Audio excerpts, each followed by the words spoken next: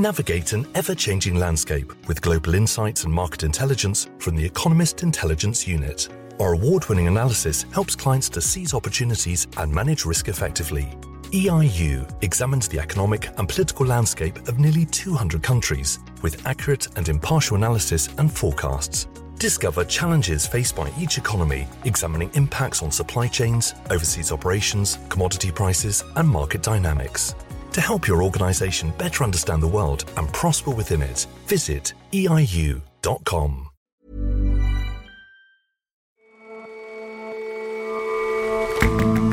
Hello and welcome to The Intelligence on Economist Radio. I'm your host, Jason Palmer. Every weekday, we provide a fresh perspective on the events shaping your world.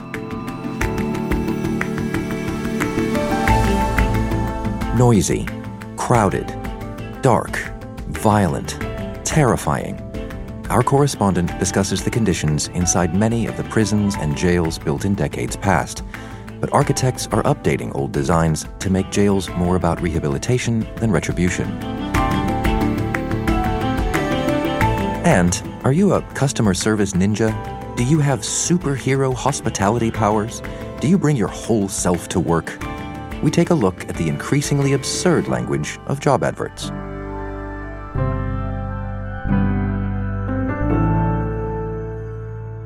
First up, though,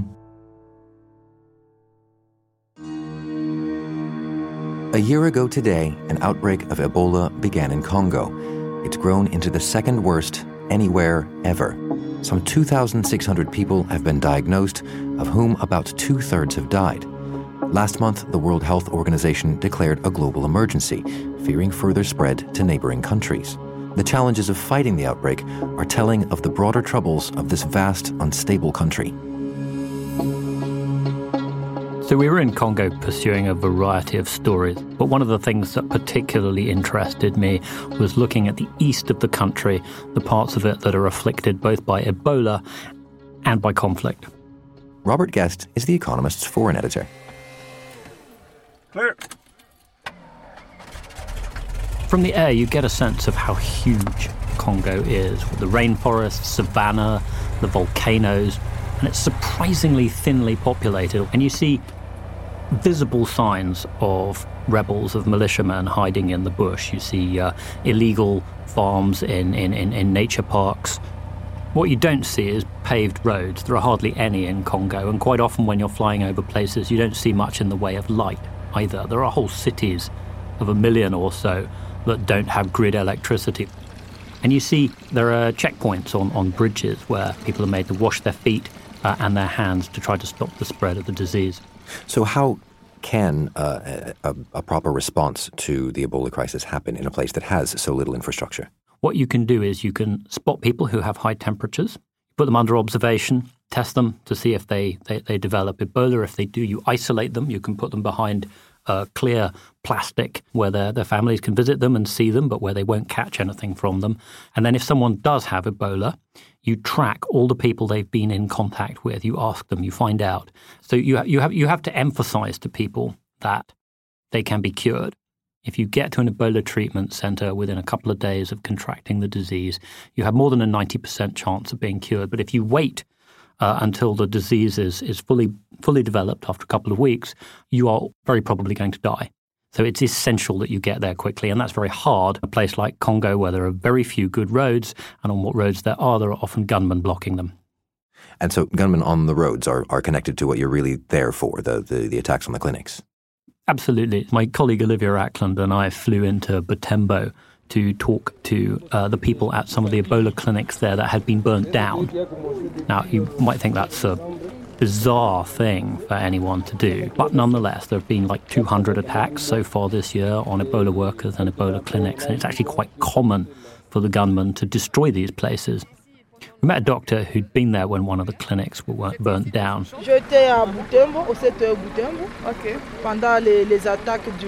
And she overheard the attackers explaining, if you like, what they were doing. They were accusing the health workers of enriching themselves. So why would they think that? Why would they think that doctors trying to solve this disease are enriching themselves? The two things. Half the people in the Ebola zones don't believe that Ebola is real. They think it's something that's been made up. They're intensely suspicious both of their own government, which has always oppressed them, and of outsiders. They've been invaded and brutalized many times. They assume that people in power are using their power to steal money. And so when they see these foreigners coming in big 4x4s and armoured escorts and with clearly lots of money, they assume that anyone working in it must be profiteering. And some of the local warlords and politicians are keen to encourage these kind of dangerous myths because they want a piece of the action. And so they, we believe, stir up attacks against Ebola clinics to punish and deter any of the NGOs who make it too difficult for them to get a piece of the action, to get a piece of the money that's coming in. And propagate the myth that Ebola isn't even real. Yes. We spoke to David Gressley, the UN's big honcho coordinating the Ebola response, and he talked about another conspiracy theory. This came about in part because of the postponement of the elections here in the communities affected by Ebola at the end of December last year. This was during the presidential election. And this was perceived by many, because the rationale was that it was due to the Ebola epidemic, that Ebola was manufactured as an excuse to deny them the right to vote for the presidency. And in fact, they were not able to vote for president.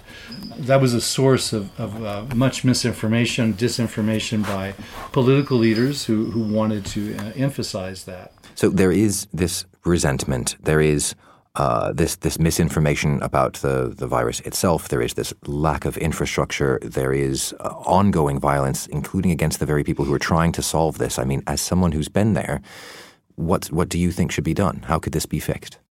All the time that thousands and thousands of people were being killed in Congo's various civil wars, the world didn't pay very much attention. They imagined that it wouldn't affect them. Now that the Ebola epidemic has shown that insecurity in Congo does have consequences for the outside world, finally people are starting to pay attention. But it would be great if they could pay attention to the underlying causes of why it's so difficult to stop Ebola epidemics in the country. We're at an interesting political point in Congo now. They've had an appalling, larcenous dictatorship for the past 18 years under President Joseph Kabila. And the good news is that he's not president anymore. The bad news is that the guy who's replaced him, Felix Tshisekedi, didn't win the election in December. There was a stitch-up, and there's now a kind of power struggle between the ex-president and the current president. And there's an opportunity, because it's effectively a new regime, for the outside world to have some influence here. And it's up to the outside world to be in there to push them in the right direction, to give technical advice, to help with sudden emergencies like Ebola, to keep the UN peacekeeping forces keeping a lid on the east of the country where the government doesn't really control what's happening, and to hope that we can push the country in a direction that, frankly, the Congolese people want it to go. But what about right now? The World Health Organization has declared this as a global emergency. Today there's news that Rwanda is taking steps to close its border with Congo. What's the smartest policy at this point? The knee-jerk response from a lot of people in the outside world is to say that if you've got Ebola in one place, let's seal the borders and stop it from getting out. That's exactly the wrong thing to do. Firstly, you can't possibly seal the borders of a gigantic and ill-governed place like Congo. What you would do is you would make people who wanted to get somewhere go there secretly, which is very easy to do. And then you can't keep track of them. The way you stop something like Ebola going around is you keep track of who's going where. And if you catch someone at a border crossing, at a checkpoint, who's got a very high fever, you can check to see if they've got Ebola, and then you can trace all the people that they've touched. If you drive people underground, you can't do that. Robert, thank you very much for your time. Thank you, Jason.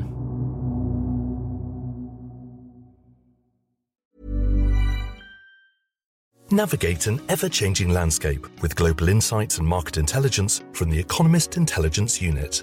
Our award-winning analysis helps clients to seize opportunities and manage risk effectively. EIU examines the economic and political landscape of nearly 200 countries with accurate and impartial analysis and forecasts. Discover challenges faced by each economy, examining impacts on supply chains, overseas operations, commodity prices, and market dynamics. To help your organization better understand the world and prosper within it, visit eiu.com.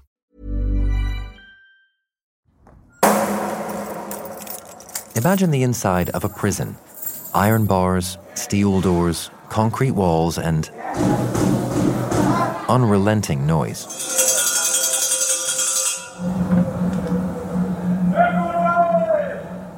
HMP Brixton is the oldest prison in London. These recordings were made on its wings by the Prison Radio Association, a charity.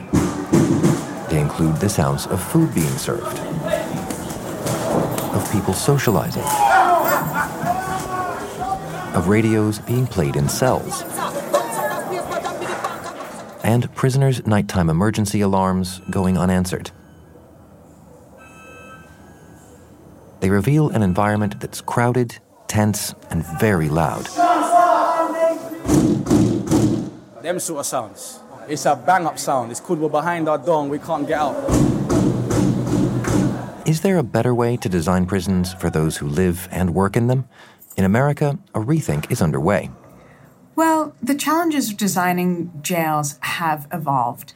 Emily Bobrow writes for The Economist and is based in New York. For decades, particularly in America, jails and prisons were seen as spaces for really just warehousing people who are not considered fit for polite society. And they were, spaces that were as merciless as a warehouse sounds, particularly with the tough on crime laws in the 1980s and 90s, which drove a boom in facilities. These spaces were just noisy, crowded, dark, violent, and really just kind of terrifying. And basically, cities, states, counties are recognizing that these spaces need to treat the people who are coming in as people who are most likely to return to society. The prisons and jails that we see on screen, where there are loud, noisy metal bars and doors and, very little natural light, that is still by and large what these spaces look like, but that is starting to change.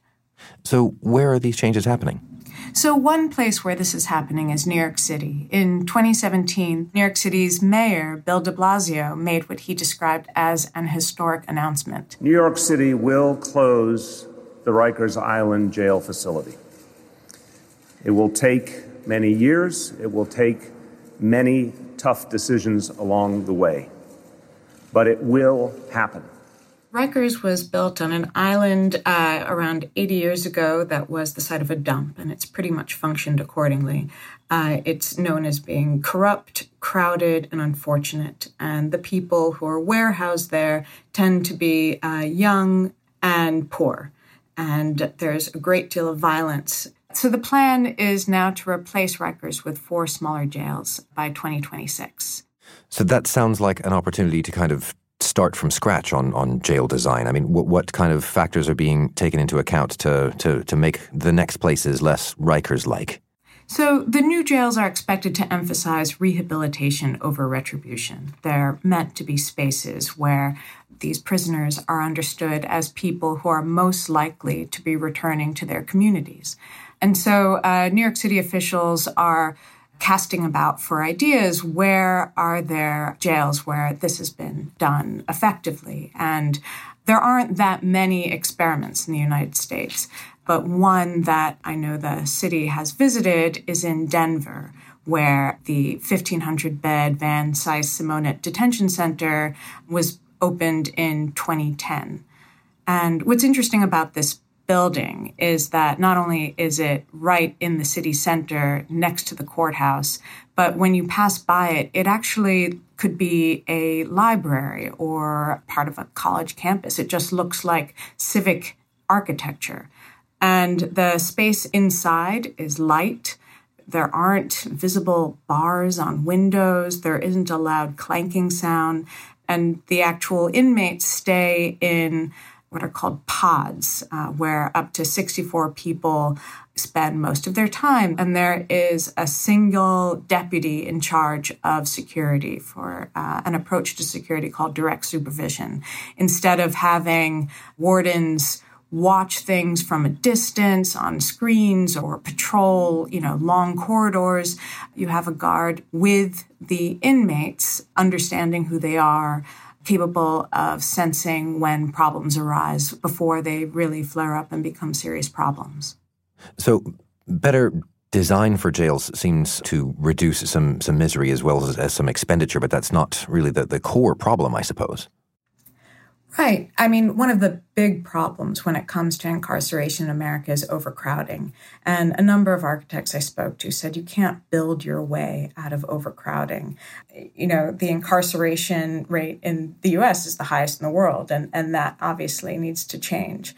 In New York City, the jail population is down around 50% in 5 years, and that has to do with not only decreasing crime, but also that police are stopping fewer people.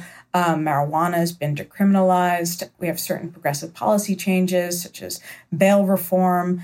And basically, there are just ways to divert people who might be experiencing a problem away from jail, which is considered expensive and short-sighted as a way to solve these problems.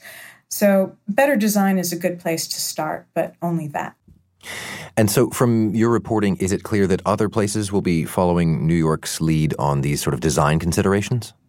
Well, it's important to recognize that while what New York is doing with Rikers is really a very big deal, New York is not exactly leading the way. There are other places in the country where there have been some interesting experiments with more humane approaches to incarceration. I spoke to one sheriff who said, there's no such thing as a perfect jail, but if there was, it would be Las Colinas in San Diego, which when you look at it, it looks like a college campus. And in Iowa, there's a correctional institute where they've created a more normative environment where, it looks like a place where, you understand that you're a human and people want you to be a good person when you're returned back in the world. The architects that you spoke to, what do they make of this general push? Well, a number of the architects I spoke with who've been working in the field of justice design for decades really view this as a watershed moment. They feel heartened by the ways in which states, cities, counties are recognizing the high costs of incarceration and see value in better design for creating spaces that are less about punishment and more about rehabilitation. Emily, thank you very much for joining us. Thank you.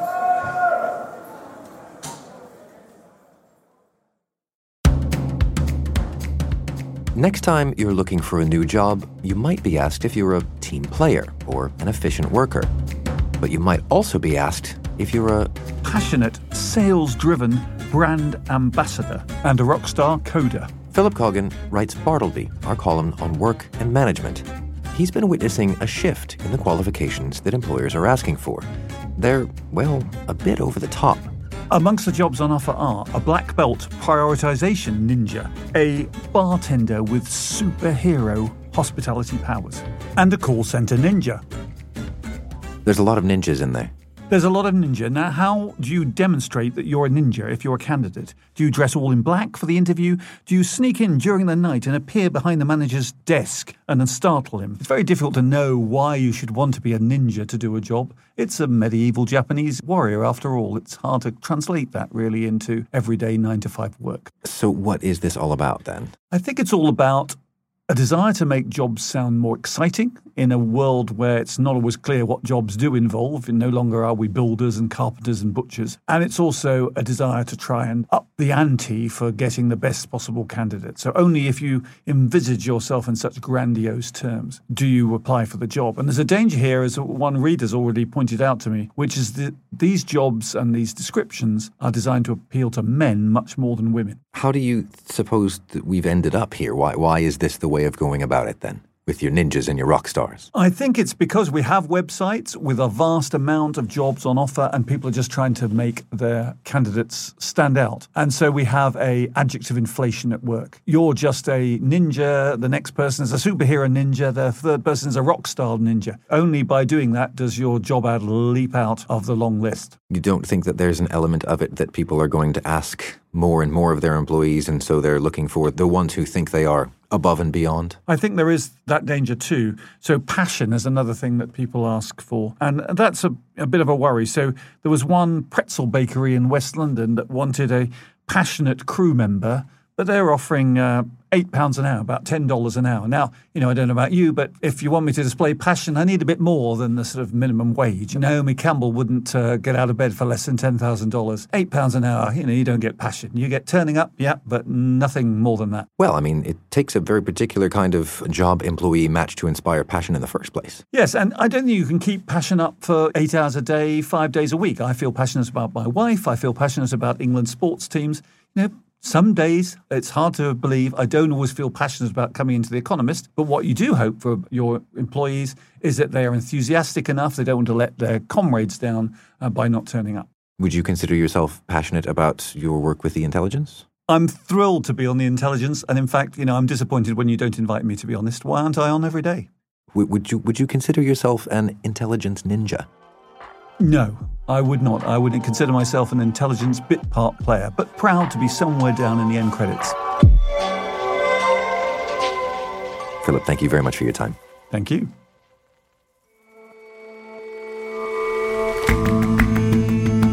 That's all for this episode of The Intelligence.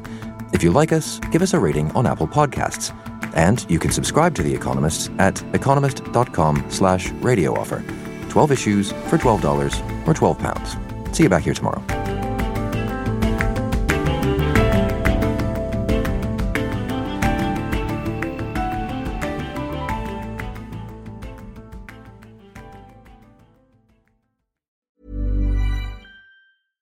Navigate an ever-changing landscape with global insights and market intelligence from the Economist Intelligence Unit. Our award-winning analysis helps clients to seize opportunities and manage risk effectively. EIU examines the economic and political landscape of nearly 200 countries with accurate and impartial analysis and forecasts. Discover challenges faced by each economy, examining impacts on supply chains, overseas operations, commodity prices, and market dynamics.